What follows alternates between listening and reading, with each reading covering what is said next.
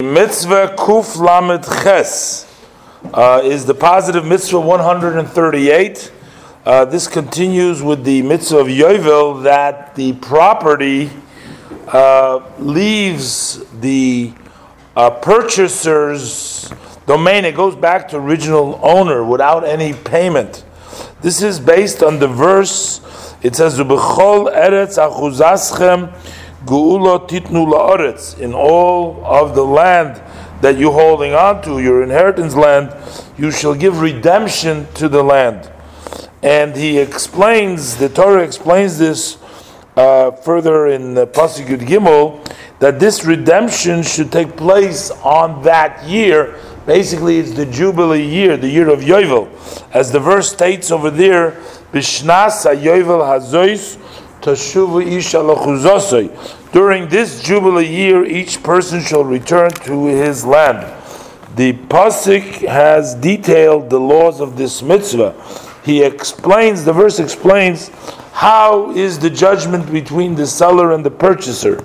If he wishes to redeem his field that is sold before the Yovel year. The Torah also explains that there is a special halacha, that this halacha is specifically to those properties that are outside of the city walls, and that also courtyards and houses that are built in villages in open area, since they were not built inside of the wall of the city, they are treated like the fields and like the gardens.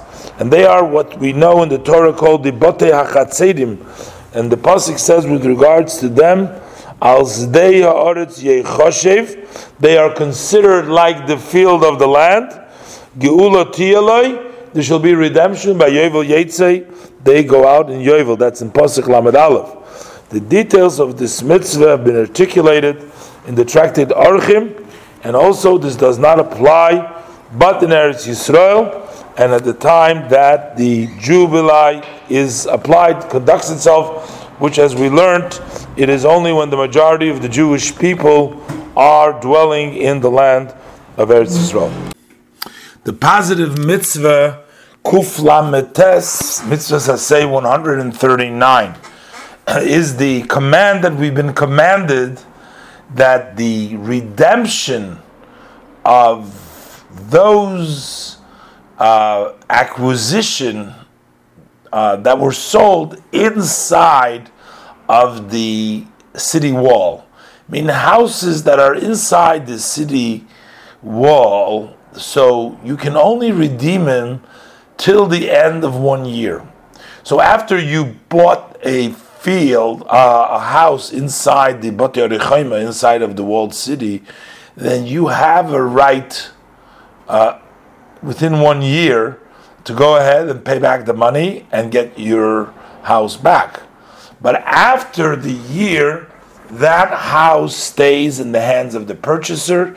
It does not go out with the Yovel, as do the other properties which are outside of the walled city.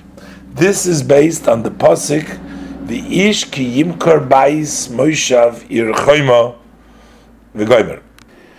This Pasuk is in Vayikra, Perik Chof Hei, Pasuk Chof Tes. And this mitzvah is a din by the Botei Arichaima, by the walled houses in the walled cities.